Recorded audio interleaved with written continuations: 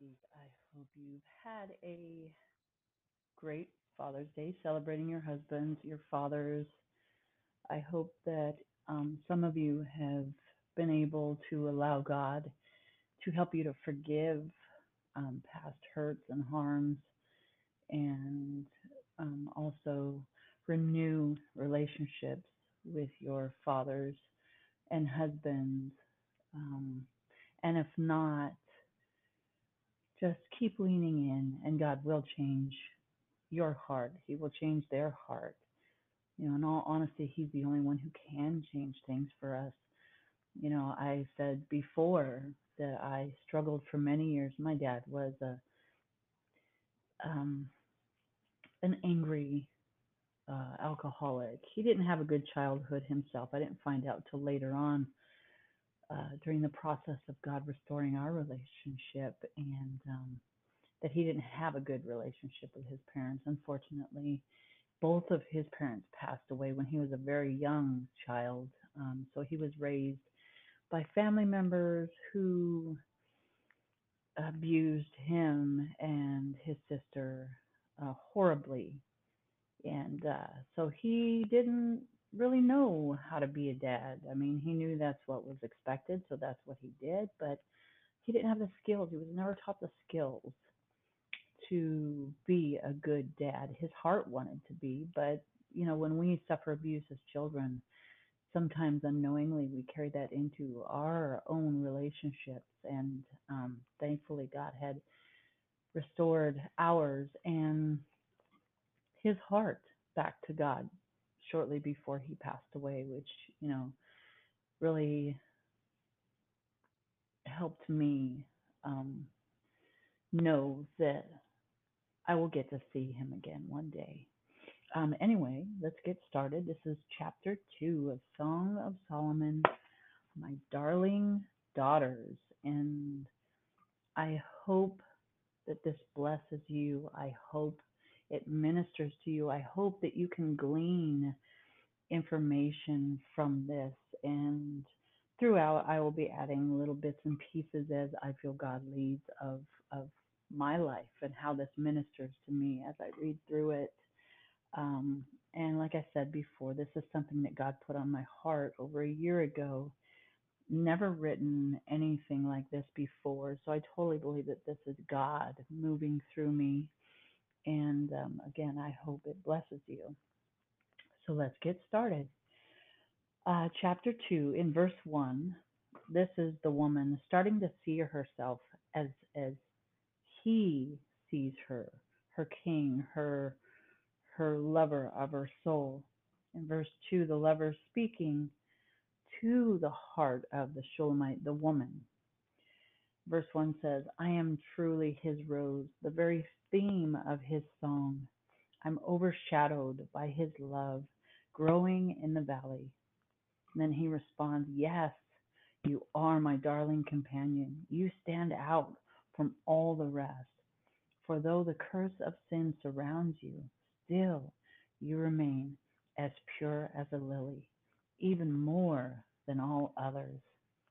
The Hebrew text says that a rose of Sharon, the word Sharon can be translated to or as his song. She now sees herself as the one he sings over. Isn't that awesome? The Bible even says that God sings over us. It is such an amazing thought to me that God wants my heart to know his love so deeply. Forgive my emotion, but this really touches my heart that he sings over me. Uh, just sorry. I just sit there for a minute, think about it.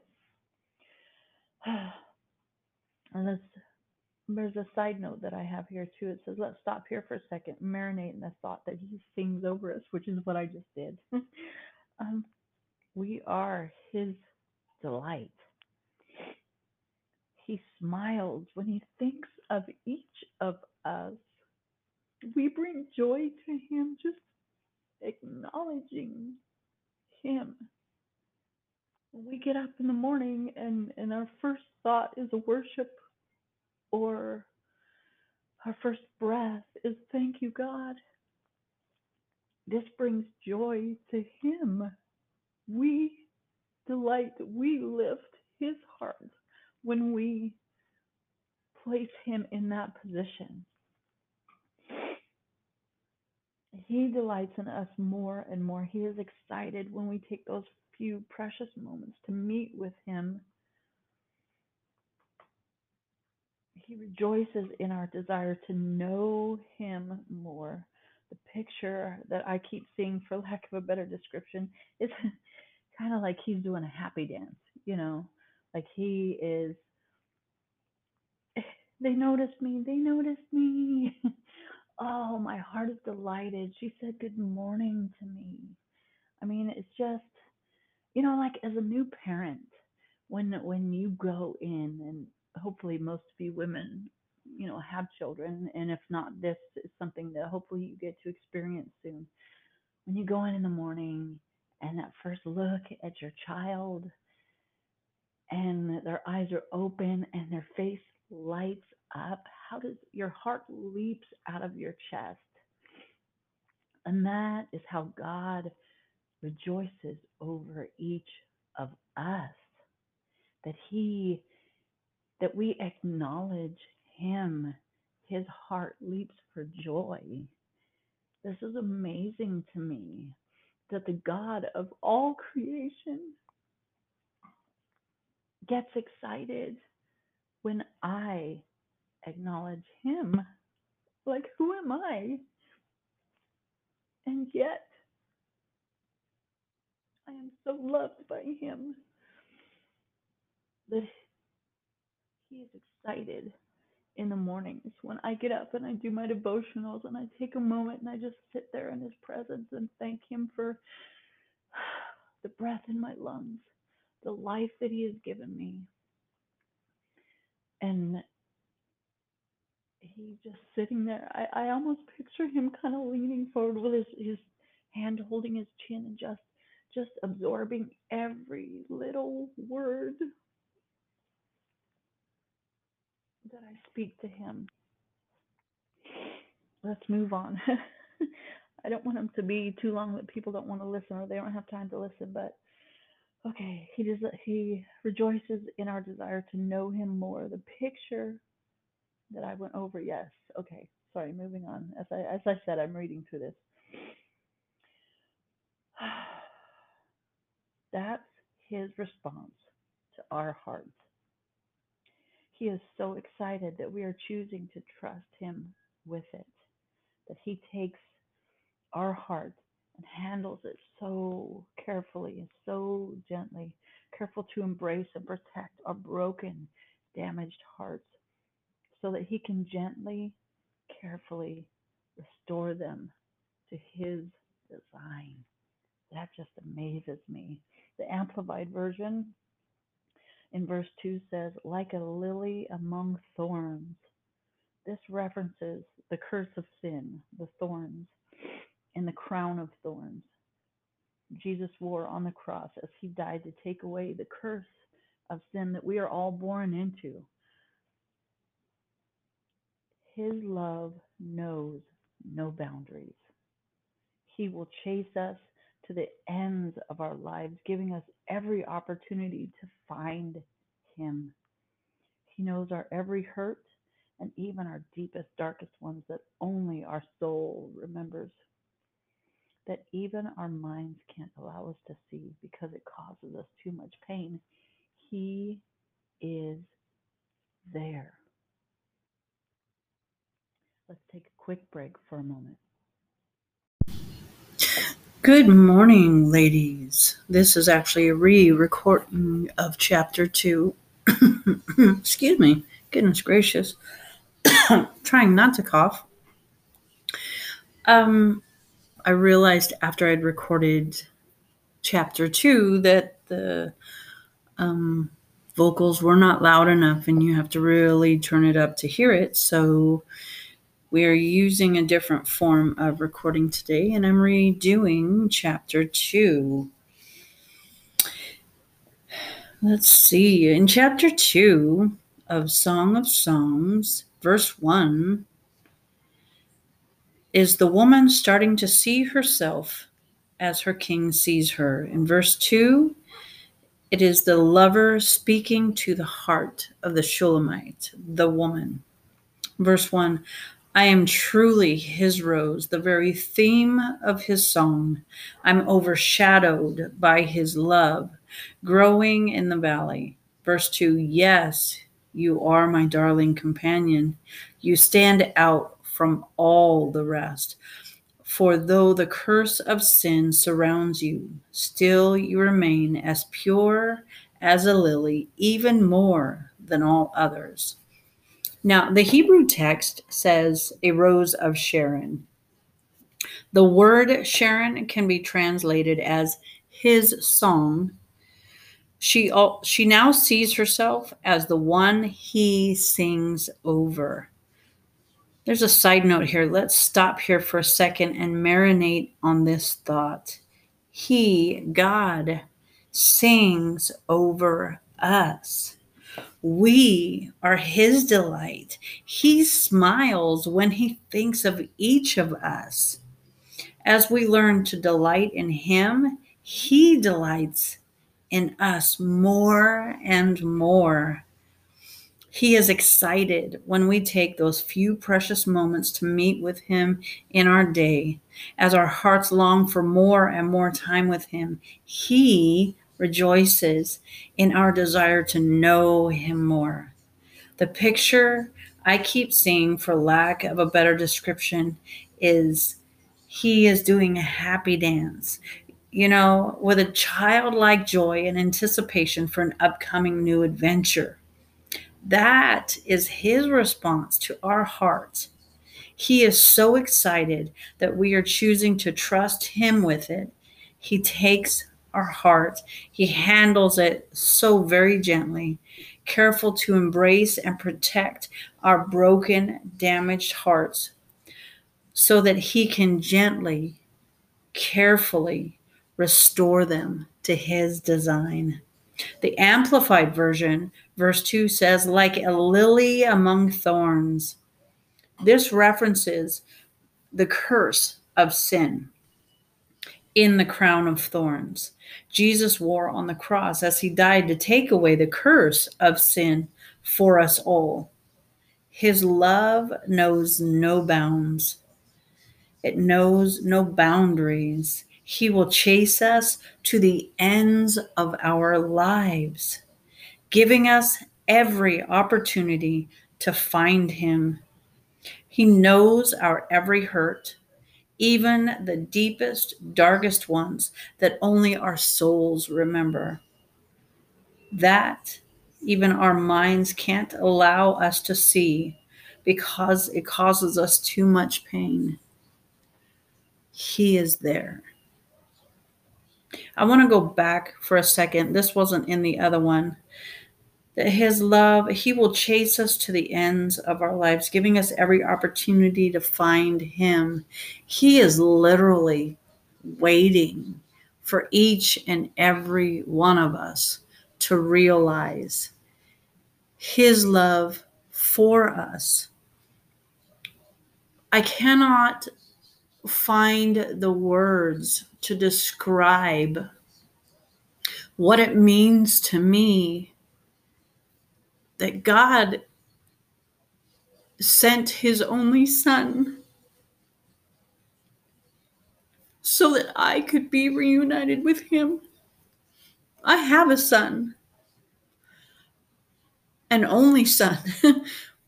I cannot imagine asking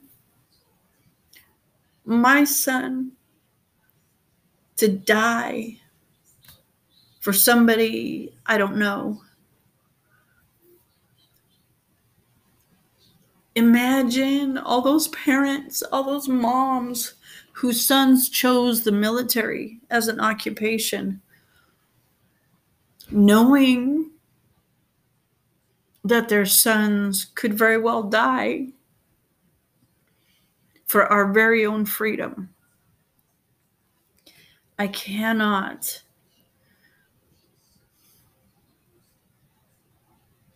when I think about what God has done for me,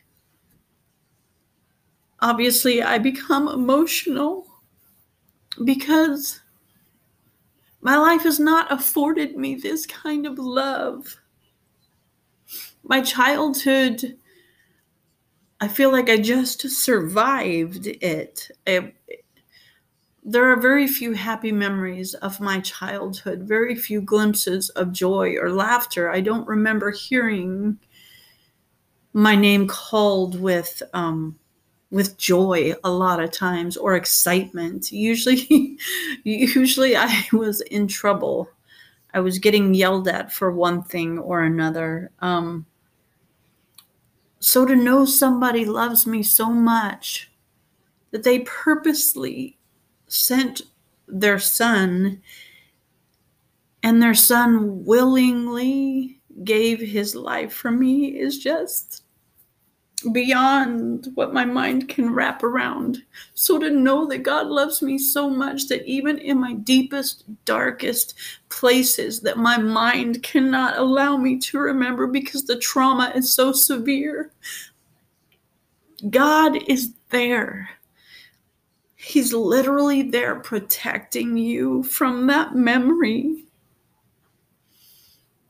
and allowing you to know of it, but not have to relive it over and over again. Unless you ask Him to, unless it is part of your journey, God protects us in that way. And let's get back to it and get into verse 3 that starts off with the Shulamite, the woman speaking again to her king. Verse 3. My beloved is to me the most fragrant apple tree. He stands above the sons of men. Sitting under his grace shadow, I blossom in his shade, enjoying the sweet taste of his pleasant, delicious fruit, resting with delight where his glory never fades. In verse 4, suddenly he transported me into his house of wine. He looked upon me with his unrelenting love divine. Verse 5, revive me with your raisin cakes. Refresh me again with your apples. Help me and hold me, for I am lovesick. I am longing for more. Yet how could I take more? In verse 6, his left hand cradles my head while his right hand holds me close. I am at rest in his love. Wow, first glance, this seems to be getting pretty steamy. However, there is so much more here than this speaks of, than just the sexual content that we would generally tend to go to. God speaks so much deeper than flesh. Intimacy is so much deeper than flesh. He desires to know us like he designed Adam and Eve. He wants us to walk with him, talk with him, to want to spend every waking moment in his presence. He desires for us to know him so deeply that we walk and talk differently. That there is an air of confidence that the world cannot destroy. In the book Captivating that I've been reading by John and Stacey Eldridge, they talk about when a woman knows that she is truly loved, she becomes radiant. Her beauty shines out from her heart because she is sure that her God loves her with every ounce of her being. The radiance is God's love shining out from all our cracks, so to speak. He designed us to shine the love of Jesus to all the world. If we are not sure we are loved, how then are we going to share that same love? We can't.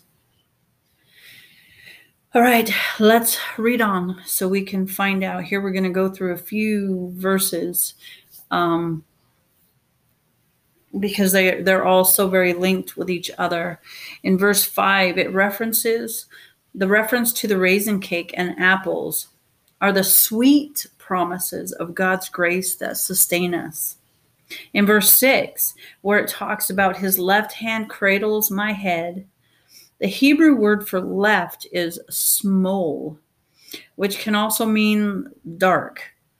The left hand of the Lord speaks of the mysteries of his ways, the unseen activities of grace, which are also so little understood and would seem, for lack of a better word, dark to us. Because his grace is usually unseen by the naked eye, and often we take it for granted. The reference to his right hand secures us in the knowledge of his love for us, divine, extravagant, undeserved, and perfect love. And as we read on now to verse 7, it is the shepherd king speaking of his bride in anticipation. He waits for her to notice him. Verse 8 through 10 here are her responses to the revelation that he is waiting just outside for her. In verse 7, promise me, brides to be, by the gentle gazelles and the delicate deer, that you will not disturb my love until she is ready to arise. I love the Passion Translation, which, by the way, is where I'm getting this from. Verses 8 through 10, because the wording is full of excitement. Verse 8, listen, my love is approaching. Look, here he comes, leaping over the mountains, bounding over the hills. Verse 9, my love is like a gazelle or a young stag. See, he is standing behind our wall, gazing through the window, peering through the lattice. 10a, and I break 10 down a lot because there's just so many bits and pieces. So verse 10a, my love calls to me. Listen, I hear my lover's voice. She is excited and is desiring to hear him speak to her, as we should desire to hear God's voice speak to our hearts. She continues, 10b, I know it's him coming to me, leaping with joy over the mountains, skipping in love over the hills that separate us, to come to me. She continues to express her love, desire, and excitement to have him pursue her, to seek after her until he finds her. You know, our heart's desire to be chased, pursued, it excites us. It gives value to our hearts, allows us to know that we are loved, desired by our Creator, that he will not stop looking for us and seeking us out. In verse 10c, let me describe him. He is graceful as a gazelle, swift as a wild stag. Now, to explain, it keeps referencing the deer and the gazelle. The deer and the gazelle are symbols of the joys of love, the excitement, the anticipation of it, what today we might call butterflies. Do you remember the excitement of a new love? You couldn't think of anything else. No matter what you were doing, your mind often drifted off in anticipation of seeing them again, being near them again, feeling their touch, hearing their voice. It's the same with God. The more you seek him, the more you are excited by his voice, his touch, his presence in your life. 10d, now he comes closer, even to the places where I hide. He gazes into my soul, peering through the portal as he blossoms within my heart. The one I love calls to me. My heart rejoices and dances within my chest reading this. The one I love calls to me. He calls to me. He seeks me out in my hiding place where my heart is fearful. He seeks me out of my hiding place. He draws me near to him. He holds me close and whispers into my damaged, broken heart, I love you with an everlasting love. He promises to never leave me or forsake me. He allows me to stay protected, shielded from the lies of the world that ring in my ears. He offers me peace, comfort, protection from the one who seeks to destroy me. My hero, my champion, my king. You know, as a little girl, I wanted so much for my daddy to be my hero, my champion, my knight in shining armor. But he wasn't able to be. He didn't know how to be. So then I looked, as I got older, to boys, and they couldn't fit that mold either. And each time my heart broke a little at the realization that I wasn't special enough to have a champion for my heart. The one who would fight for me, seek me out of my hiding place. So I learned to settle. And in that settling, decided that no man was worthy of my heart. I might give them physical love, but no one would ever get near my heart. The longer I held on to that lie, the harder my heart became. I decided all men were no good, including God. I was so angry at him. His Bible is full of love. My first thought was always lies. It's all lies. He didn't love me. How could he allow the things that happened to me and still say he loved me? Finally, I was so tired of carrying this heavy load, doing all this by myself and not making any progress. I was shutting everybody out. I so desperately wanted people to be close by, but I couldn't dare let them in. I was almost working on my second divorce when I finally caved. Literally, I was tired, exhausted from being the strong one in my family, tired of only having the physical when my heart desired so much more. I finally had to sit down with God, and I said, if your word is true, prove it. Oh, I can promise you it didn't happen overnight. As a matter of fact, it has been quite a few years for me to get where I am now. That's why I call him the gentlest of gentlemen. He is careful to not rip the Band-Aid off, but lovingly pull off layer by layer of hurt and brokenness, gently healing with each step to ensure that he is trustworthy of my heart over and over and over again. He is the one that loves me most. Let's take a quick break right here. All right, now we're back. I had to get a little bit of water. Forgive me. Let's continue on. Verse 10e. I told you I broke it down a lot. This is the bridegroom king responding to her. Arise, my dearest. Hurry, my darling. Come away with me. I have come as you have asked to draw you to my heart and lead you out. For now is the time, my beautiful one. Verse 11, the season has changed.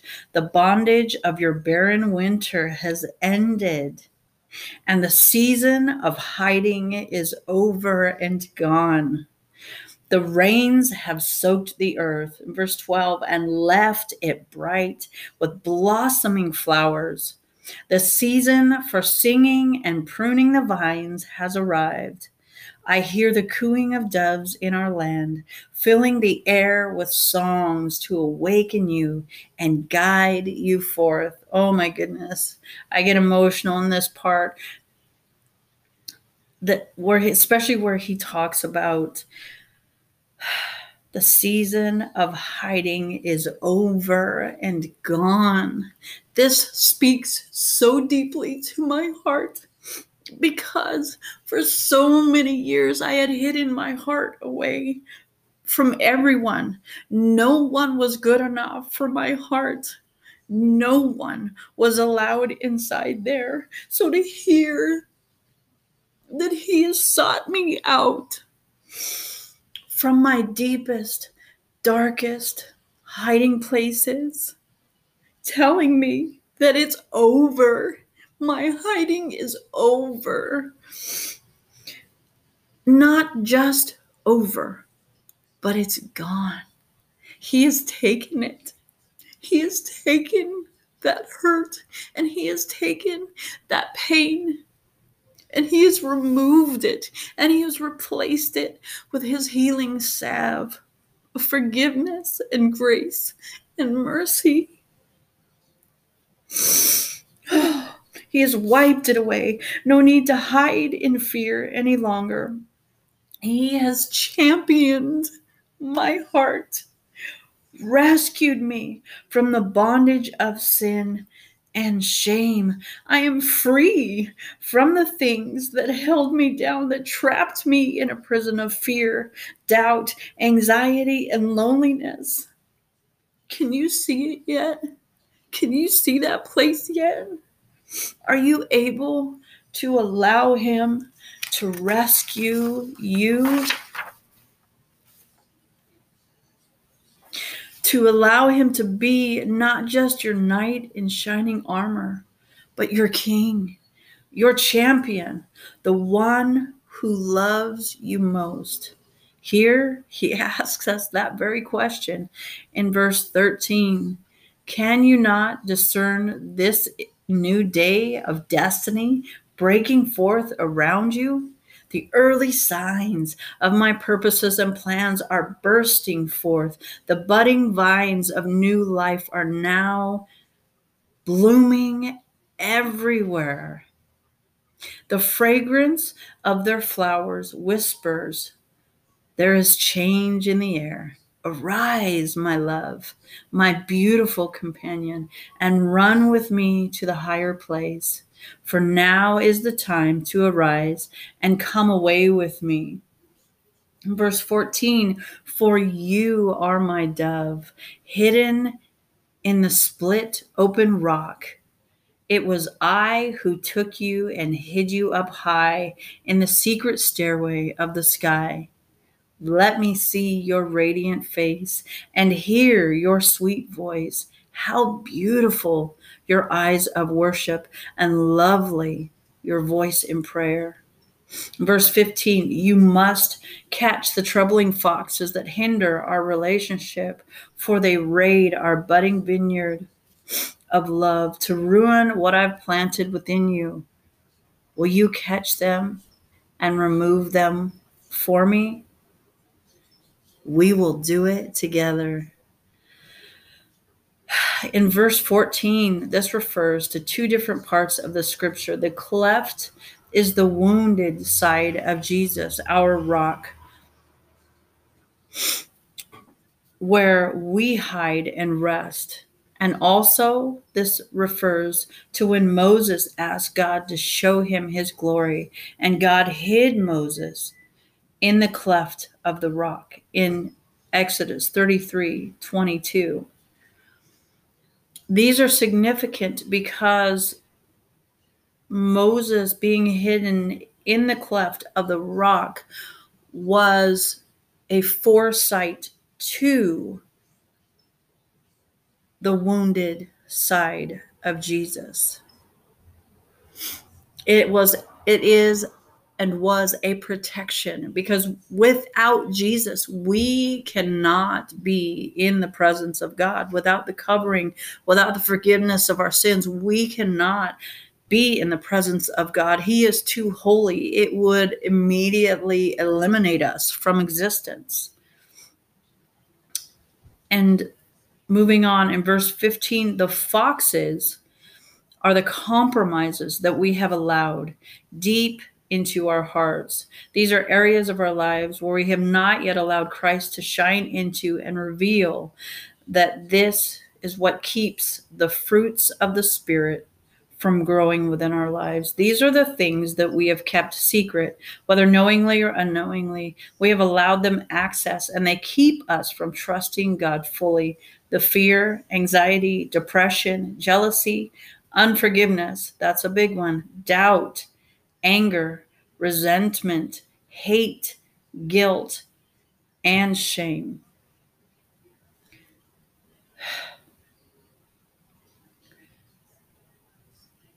For those carrying shame, I need to tell you, that's not yours to carry. That shame is not yours. You did nothing to be shameful of. We're all sinners. We all make mistakes. We all fall.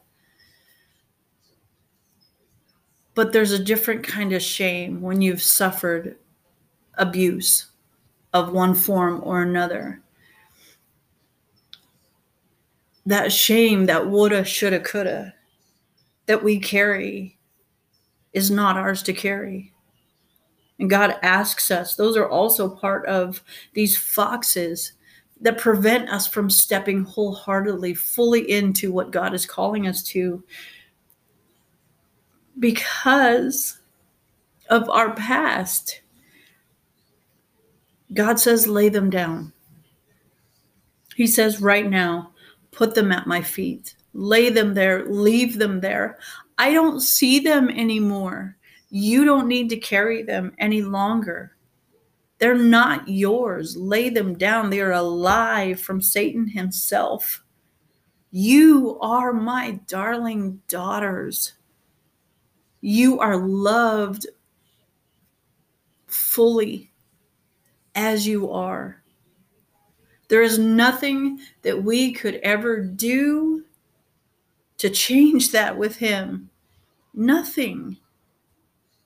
So we need to take that guilt off and literally drop it at his feet and ask him forgiveness of carrying it with us for so very long in our lives. Sometimes not knowing that we were carrying this, that we could even lay it down, that it was even an option. It's been so much a part of our lives up to this point. And God says, give it to me. Please give it to me. We'll do this together. We'll do this together. You don't have to do it by yourself. And all we really have to do is just say, okay, God, you can have it. You can have it. Please take this from me. That's all. And then he does everything else. I tell you, there is just so much in this whole section. And I love how he finishes that verse with the question, will you catch them and remove them for me? Then states, if your heart is willing to surrender that to me, we will do it together. He doesn't leave it for us to do, because there's no way we possibly could. There's absolutely, and I know, I'm considered the strong one in my family. You can ask any one of my siblings. They look at me as the strong one. When we were growing up, if I cried, things were really wrong. And they looked at that as a sign of strength. In all honesty, it's a sign of weakness.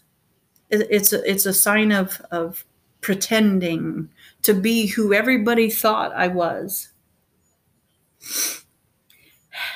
I wish I had known sooner that I didn't have to do it myself.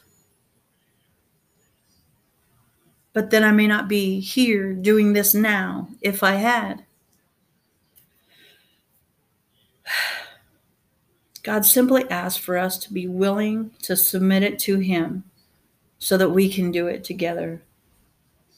Again, He is the gentlest of gentlemen. He doesn't take it from us. He asks us permission to remove what is hindering us, what is hurting us. He reveals it to us without guilt or shame and simply says, "Can I remove this from you so that you can be free of its bondage?" Moving on to verse 16 and 17, the Shulamite responds. Verse 16, "I know my lover is mine, and I have everything in you, for we delight ourselves in each other." Verse 17, "But until the day springs to life and the shifting shadow of fear disappears, turn around, my lover, and ascend to the holy mountains of separation without me, until the new day fully dawns. Run on ahead like a graceful gazelle and skip like the young stag over the mountains of separation. Go on ahead to the mountain of spices. I'll come away another time." In verse 16, the Shulamite, which is us, knows in her heart that she is reconciled to him. No one else will ever have her heart, her whole heart. In verse 17, however, she states that until the day springs to life and the shifting shadows of fear disappear, turn around, my lover, and ascend. She knows he must leave, but he's not left her.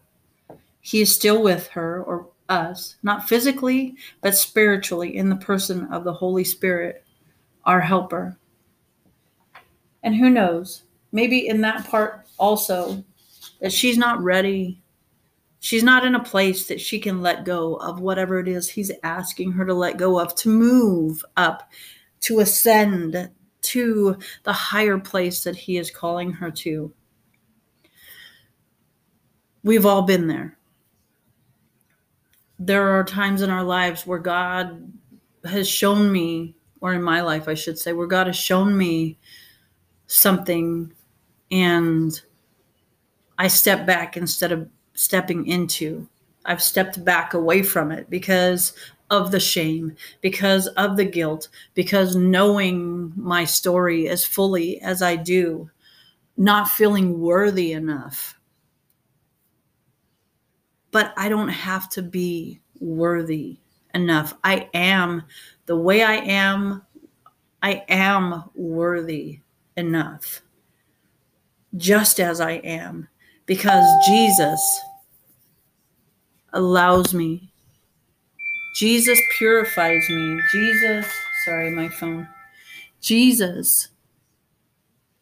is the equalizer in this. He is the one that removes the guilt and the shame. He covers that. And in covering that qualifies me for where God is calling me.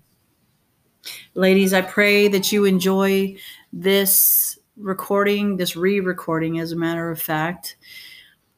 I pray that this next week is blessed, that you find God in these hidden secret places, that he finds you, that he sends you little love notes throughout your week, reminding you how much you were loved, how much you were desired, and how much you are treasured.